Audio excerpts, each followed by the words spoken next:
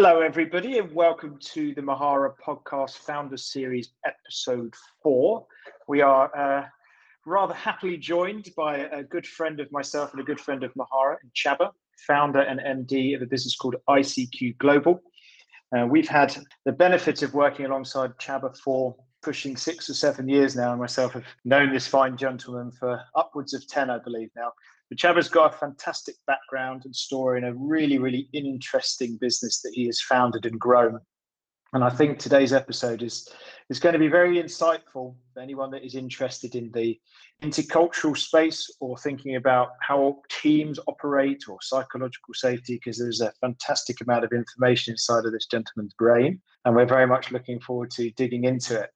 Obviously, Benji joins us again, and we've got a series of themes that we're going to run through with Csaba, and we'll see how we get on. So, Csaba, it would be great if you could kick us off with a little bit of background about yourself, because it is, as I said, very interesting, and maybe touch on the why for the reasons you founded ICQ Global in the beginning. Right. Thank you so much for inviting me. You know, when I get this question, then usually people expect a really inspiring story that I wanted to change the world and make it a better place, but that's not exactly how it started. So I grew up in Hungary. I spent half of my life here and then half in the UK. And when I started my company, a restaurant booking site, then I just had an idea. How come I cannot buy mussels? Where can I find mussels? I just wanted to eat it. And I thought, how come you cannot search for it? So we created a website and it was searchable. So we could compare the value. Is it the price? Is it the location? Is it the quality? Great idea, but it didn't work because the restaurants didn't update the menu. So it was pointless. So it turned into a restaurant booking site. We started with 35 restaurants in Brighton. In 1 year, we had 5,500. It turned into a joint venture with a software company. And on paper, everything made sense. We were getting the results. But in real life, I clashed with the other CEO, who was French. And I'm not saying that was the problem, but we got to the point where we had to get out of the business. We sold the shares. This business is still online, but we are not involved anymore. And this is when I started my research, because I didn't understand how come that was the exact topic of my dissertation. The department where I studied is #1 in the world in its category. I had years of experience. How come I couldn't put that theory into practice? So I got certified in a lot of different things. And my idea was that if all of these models are or were correct, there must be a huge overlapping part. And that's what I'm interested in, the blueprint of why people think and behave differently. There must be a structure. As it turned out, there is, and now it's available in 42 countries. So that transition from entrepreneur, founder, totally going to business battle, thinking they're armed to be able to, tackle the intricacies of working with other human beings and people. So the primary breakdown was, relational or people-based. And, we've often spoken about, statistics around mergers and acquisitions and when companies buy companies. And obviously this is, for a lot of people that will listen to this, they're first-time founders or founders that are looking for other entrepreneurs to go into business with. What would if you were to give a short, sharp piece of advice or thinking, how could you even begin to assess that? How could you think about mitigating any risks when it comes to those relationships? That clash still happened. So I'm curious, as the first kind of question is, how could you mitigate that as an entrepreneur moving into a new business relationship with a fellow founder? You know that I repeated that mistake after that. You know that very well. I think you just have to think about why you need a co-founder. And to be honest, you can find a lot of rational lies, but most of the time it's fear. You want to share the responsibility. You don't want to be alone. It's a lonely journey. And I think that was the main reason. And for long, I just ignored the yellow signs. The more invested you are in a relationship, personal or professional, the more you try to justify it. Other people can see it, but you cannot. And that's exactly what happened to me. It doesn't matter how smart you are. It's very difficult to be objective. So you need an outside perspective, and that can help you a lot when you can measure these things and just listen to your gut feeling. Don't do it out of fear. Do it because it makes sense. Now, at what point are you going to recommend to two co-founders, for example, that you're willing to, they should keep going, they should work past their differences? And at what point is it time for them to split ways? There are two ways of approaching this.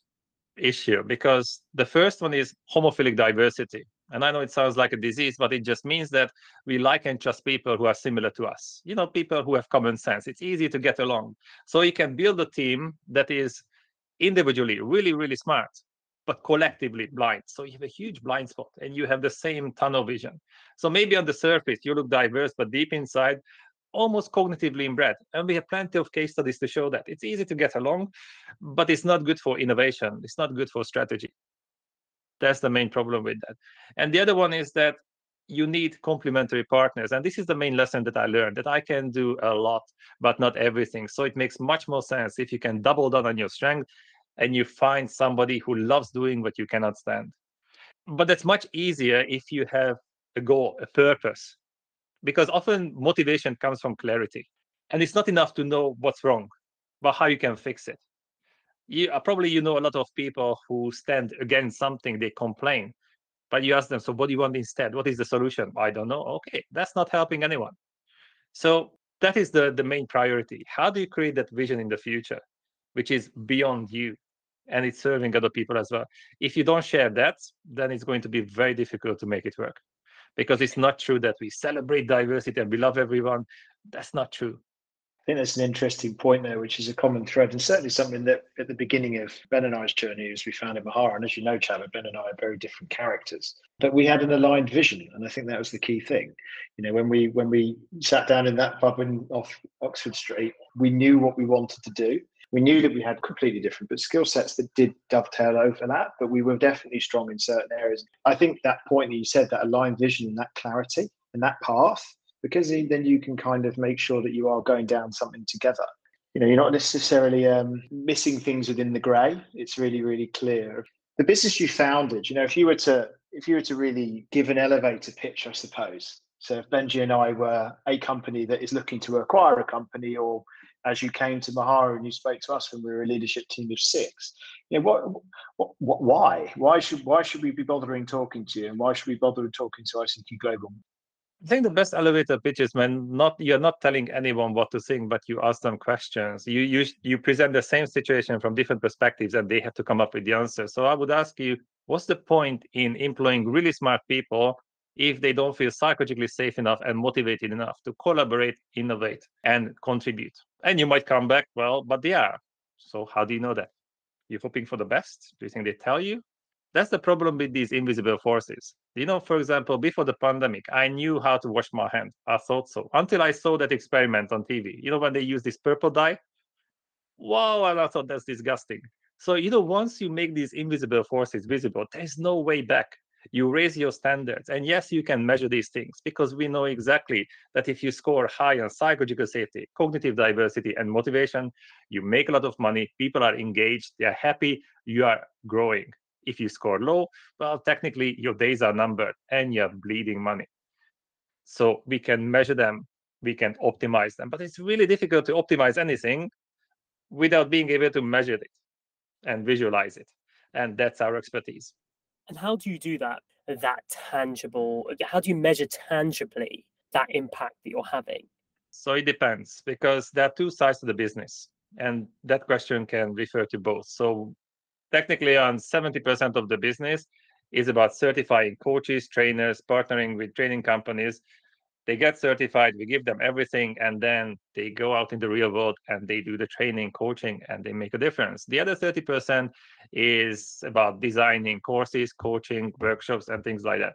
Let's talk about the smaller one, because that is the job part, because it pays well, but it's limited. And if you want to build a business, that has to be scalable, and that's the other side. So that's why that is the smaller one. So when you work with people, then we just have to understand that their perception is their reality. That's it. Nobody can argue with that. If you are unhappy, if you don't like me for any reason, then it's going to determine how you interact with me, how much you share with me, and what you say about me, and how motivated you will be. So the questions are about this. And also we measure cognitive diversity, because how can you fix something if you don't know how it works? Just like our mindset. Most people use their mindset like my granny uses her smartphone. She can use a few apps really well, but she doesn't know it's a supercomputer. If it breaks down, she doesn't know how to fix it. She doesn't know how to upgrade it. And most people are like this. So we do our best based on what we know, even though the world is changing completely. But we also have to understand that we can use big words that we celebrate diversity, but that's not true. Your brain doesn't like that because it means unpredictability. And that's the last thing that the brain wants. But if I know that, I also know the solution. Get to know yourself and get to know people who think and behave differently. We can measure that gap between you and Rich, you and your company, you and the UK, you and anybody else. And that matters. Everything is relative. But once you get that report, we can work on your comfort zone. So instead of running around that, well, I am a blue person or yellow or whatever you say, no, don't use it as an excuse. Then we can work on your comfort zone and behavior flexibility. Not because something is wrong with us, it's because if something is rigid, it breaks. So that's what we are working on. So it's us, but an upgraded version. That's a pretty good deal. So these things we can measure. And the more you know yourself, the more you know other people, the more you can complement each other, the more the psychological safety is going to go up, the more clarity you have, the more motivation appears in the team. And cognitive diversity, well, that's the difficult part. Because what happens when somebody disagrees with you? It's not pleasant. It's never going to be pleasant. But that's exactly where the potential lies for success or disaster. It's not automatic. It's something that at least most people need to learn. When you're going in, you're having these conversations. Obviously, for you to even be in the door and you having those conversations, there's got to be a level of intrigue or kind of acceptance of the theory or desire to kind of push the organization forward because they've spotted an issue. Do you find that most of the time, a lot of these businesses are really behind the curve on what they could or should be doing to maximize that potential? Or particularly in recent times, have you seen more of a shift? Psychological safety has been spoken about more in the last 24 months than I've ever heard that phrase. So there is some awareness coming, which is obviously great for the field you're in. Do you see businesses that are more mature, say post-pandemic, than what they were before because they really had to assess how their teams work? They really had to assess how they function as a completely distributed team in some cases, and be that culturally or geographically. Yes, but I'm not sure if it's about maturity. Because let's be honest, most people don't do anything until it hurts enough. And now companies are hurting because of the Great Resignation. People had some time to reflect. Why would I go back to the toxic environment? There's a lot of money spent on psychometric assessments and assessing candidates. Fantastic. But where do they go? You can get the best candidate, but if they land in a toxic environment, it's not going to work out. So it's a two-way street. And now the companies need to demonstrate that they are inclusive. Otherwise, they cannot keep the best people and they cannot attract the best talent. So now they are hurting enough.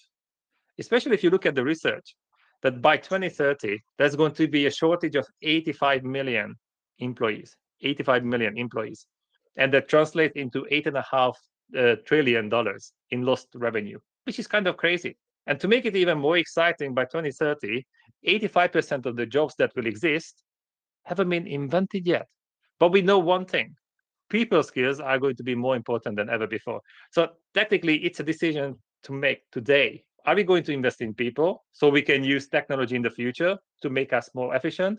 Or we just react and then technology is going to replace us and we are going to work for it. And it's quick. And that has to be done right now. So I think it's the right timing. People are paying attention. Psychological safety, motivation, that's more business oriented. If you look at diversity and inclusion, that tends to be, it's not nice to say, but more like PR and marketing often for many companies. And we have plenty of case studies to show that. A bunch of different looking people who think the same way. It's really easy to be inclusive towards people who think like you, people who have common sense. So once we understand when it comes to performance, then there is a blueprint. And this is what we specialize in: data-driven team coaching and organizational development. You can measure these things, not relying on stereotypes. What you're talking about, it could seem quite alien, quite fresh to someone who's been in the business for multiple decades, and they've got a fixed mindset about how they build a team, how they build a culture, and it's worked for many, many years. How do you encourage people who are at the latter stages of their career but are the influencers in their business to adapt and to change? So when we talk about the 4 stages of growth based on the 3 invisible forces, then stage 2 is called time bomb for a reason. Because when there's a time bomb somewhere, you don't notice it. If you do, you can diffuse it. If you don't, then too late. I can't remember who said it, but they said that the toilet stinks only on the way in, not the way out, meaning that you can get used to anything. People are amazing, but you can get used to pain and you don't realize how much damage has been done. So when we measure these things, you have the percentages, you have the data, and we know where it leads to.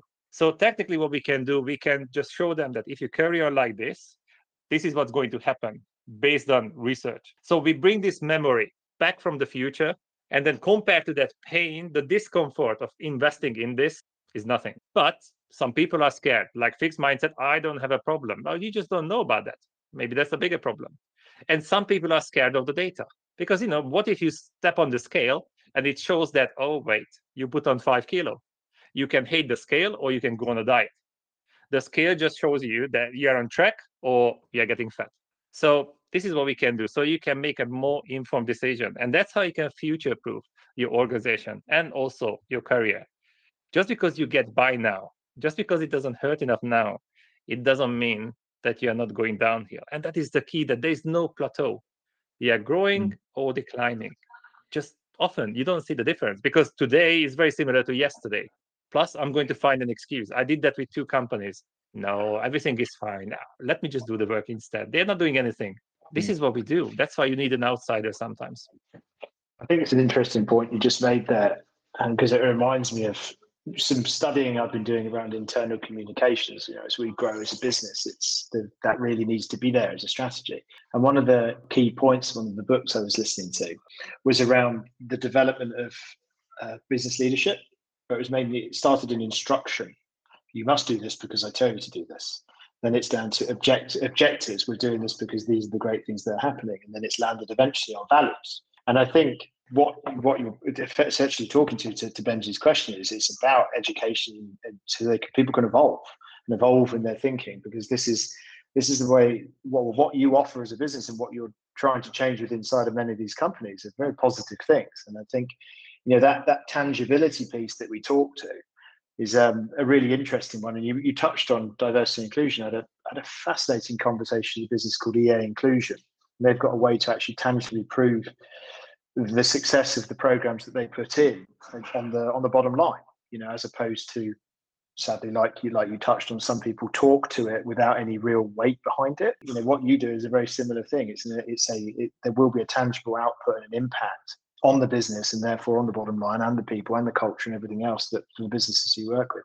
Just to bring us back to you, I guess, as a little bit of an individual, and to a point Benji and I were chatting about. You've done remarkably well to be a guest publisher on Forbes, written your own book, which we'll make sure we must link in down below. I've read it cover to cover. It's really, really interesting. And you've done lots of stuff, I think, Harvard Business Review as well. How did you, as a solo founder who's obviously highly educated and understands the sector very, very well, what was that journey like? Because we talk a lot about with our founders about thought leadership, and how do you get that credibility and ensure that you can speak to a topic with confidence, so that people buy into you as an individual and thus the things that you're trying to create inside the business. So what was your journey like? To being asked to contribute on a regular kind of cadence with a publication like Forbes. In the foundation is that I don't want people to buy into me.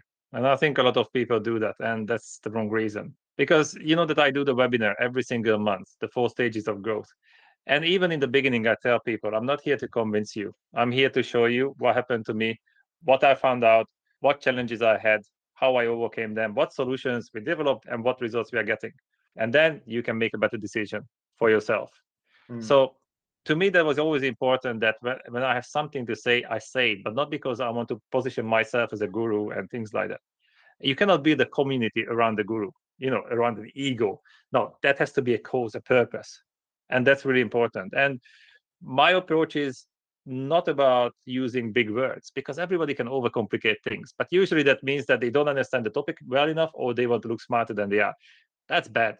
If you can make it practical and uncomplicated, that's good. So people can understand it and they can apply that knowledge. So all my updates were about presenting the same situation from different perspectives, something unusual. So it made people think. And, sometimes people disagreed with me, especially when I said that culture is not a synonym for countries. The established companies still preaching that. It's not true. Science doesn't support that if somebody's up to date in their field, but they build a business on it, so they have to sell what they have, not what the clients need. So I know they don't like it, but whatever I say, I can back it up. And the consistency was important. Every time I had an idea, a new insight, I published it. I wrote an article on LinkedIn, and then after 2 years, technically, I just collected all my articles. In 1 month, I wrote my book. Then I asked Marshall Goldsmith to contribute to it. John Mattone, Steve Jobs' former coach, Dr. Tony Alessandra from the US, the creator of the Platinum Rule, and a few other contributors. So the idea is endorsed from different areas, not just psychometric field, but the intercultural field and the coaching field as well. I'm always thinking how to create synergy. Nobody likes piggybacking, but think about how you can help someone. How can you create a win-win situation? And that's the most important part. If I was worried about how many people like me or how many people buy into me, that would be really stressful. But you see my updates. They tend to be thought-provoking. I'm not going to publish anything just because I need attention. I did that once just to test an idea. And that was an article where there was a really pretty woman and then, oh, I can't do this anymore, something like this. And then it had the most views. Unbelievable. So it's all about testing the idea, because it doesn't matter how much we think. You have to take it out in the real world. You get feedback from real people. And that's why I do the webinar every single month, to test it every single time and distill the message.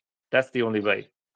I think the really interesting point, which I think a lot of people, I know we've been talking about a lot in Mahara of late, it's great to hear someone talk about putting thought-provoking content out there without the necessary personal gain. And obviously you can indirectly, but there is a tremendous amount of virtual signaling and things like that across LinkedIn, where it is, I'm going to post just to see if I can make myself look great, whereas you're actually thinking, how can I put something out there, how can I contribute and provide insight so that people can latch onto, and then from that and that consistency, like you said, 2 years doesn't come overnight. I've sat in on a couple of your webinars, and it's an open forum, isn't it? You are very much taking a back seat on that. There's the nucleus of an idea or a question, but it is for them, everybody in the community, to kind of feed into and see what they can get out of that. So I think, as a little nugget of information, it's definitely make it about your audience and make it about your vision rather than about you as the individual. I think is an important thing. This is an interesting point about being a kind of a content creator or posting as a thought leader. And it's something that I've started to try over the last month or so. How do you present your views in such a way that adapt your communication style so that it is accessible to a large number of people? So you spoke about that post that you did where it was an attractive post and it got your most number of views, but it might not have been the message you wanted to share. How do you combine the communication style of something like that, which it's going to be clickable, it's going to be enticing someone to read that, but ensure that there's a really important message there? That's something I personally find really difficult to do. I think you can do that if you don't try to please everyone. And I think, because I coach coaches as well. And it's really interesting to see the pattern that most of them are really, really smart people. But I asked them, so what is your niche? Well, I'm certified in this and this. I said, okay, that's great. But what is the problem that you solve? Well, I'm certified in this and this. I said, fantastic. That's not ideal. So, we have to go deeper. And often the problem is that they try to please everyone. And, I'm good at this. But I said, but if people look at your website, they think that you do 5 different topics, then you cannot be the best at everything. But if you have your niche, you have that strap line, and then they can see that, wait, so yeah, that's like the depth. So it's one topic, but you're the best at it, and you can approach it from different perspectives. Now that hits hard. And that's exactly what I do with my updates. It has to resonate with the right people, because if you dilute your message too much, it's not going to resonate with the right ones. And those are the ones that I really want, not everyone. So even if you read my book, even in the beginning, I say that this is not a dissertation. This is not an academic book. I've got 3 masters. Yes, I've got that background. I can back up everything. But intentionally, I wrote it in a way that normal people can understand it. Otherwise, it's just an ego trip. It has no positive impact. I'm not there to please academics. I want to be the bridge between the academic world and the real world. And there's a big gap in the market there. And that's where, for example, Forbes is important as well, because I'm really intentional about the articles. So that now we have more than 170 licensed partners in 42 countries, and I want them to be able to use everything that we have. So even the titles, like the 3 invisible forces that make or break a team, If they send that Forbes article to a potential client, it works. Shiny stuff works. It's worth more than 2 PhDs. It's sad, but it's true. So let's use it. So they can create a whole brochure about this. And that's how I want to create synergy. But it has to be, when you do an update, I think it has to be practical, but slightly weird. Because if somebody doesn't know something, it's not a problem. But when they think they do, that's bad. Because the new information doesn't go in. So for example, the next Forbes article is about hostage negotiation and coaching. I saw the overlap, so let's talk about this. So it's just try to focus on your audience, because the right people will read it. If you have to beg someone to read your updates, you have to chase someone. That's not a good sign. I want to attract the right people. I never chase them. But you can only attract the right people if they can get to know you, if they trust you. And that's what Rich said. That's integrity, which means that you're not switching your style constantly, that one day you update your logo, the next day you post about something else. People want to know, what do you stand for? Not against, what do you stand for? And what do you do about that? Because if you can describe that future as vividly as other people can describe their memories in the past, they can stand behind you. Then you can create a community. People want to know you. But if you just complain about something, or it's just about virtue signaling, lots of people do that, but I don't think that's sustainable. This one takes longer, I think, because it's difficult to cut through the noise. But personally, I would rather promise less and deliver more. And that's the reason why they recommend us. And the best, I think, brochure is when I just tell people, talk to any of the active members. Ask them how it goes in ICQ. Well, I think that keep it simple, have integrity, be consistent, stand for what you're interested in. I think that'd be a great way to kind of close this off. Thank you very much for giving us a little bit of insight into what ICQ Global does, and obviously having built such a following and done so well in the thought leadership space. I think some of the information you just gave there and the advice you gave there would be invaluable, no doubt, for people looking to grow their either personal brand or grow their brand of their businesses, about how potentially people could do it right. Always wonderful to speak to you, and thanks for coming on the podcast with us.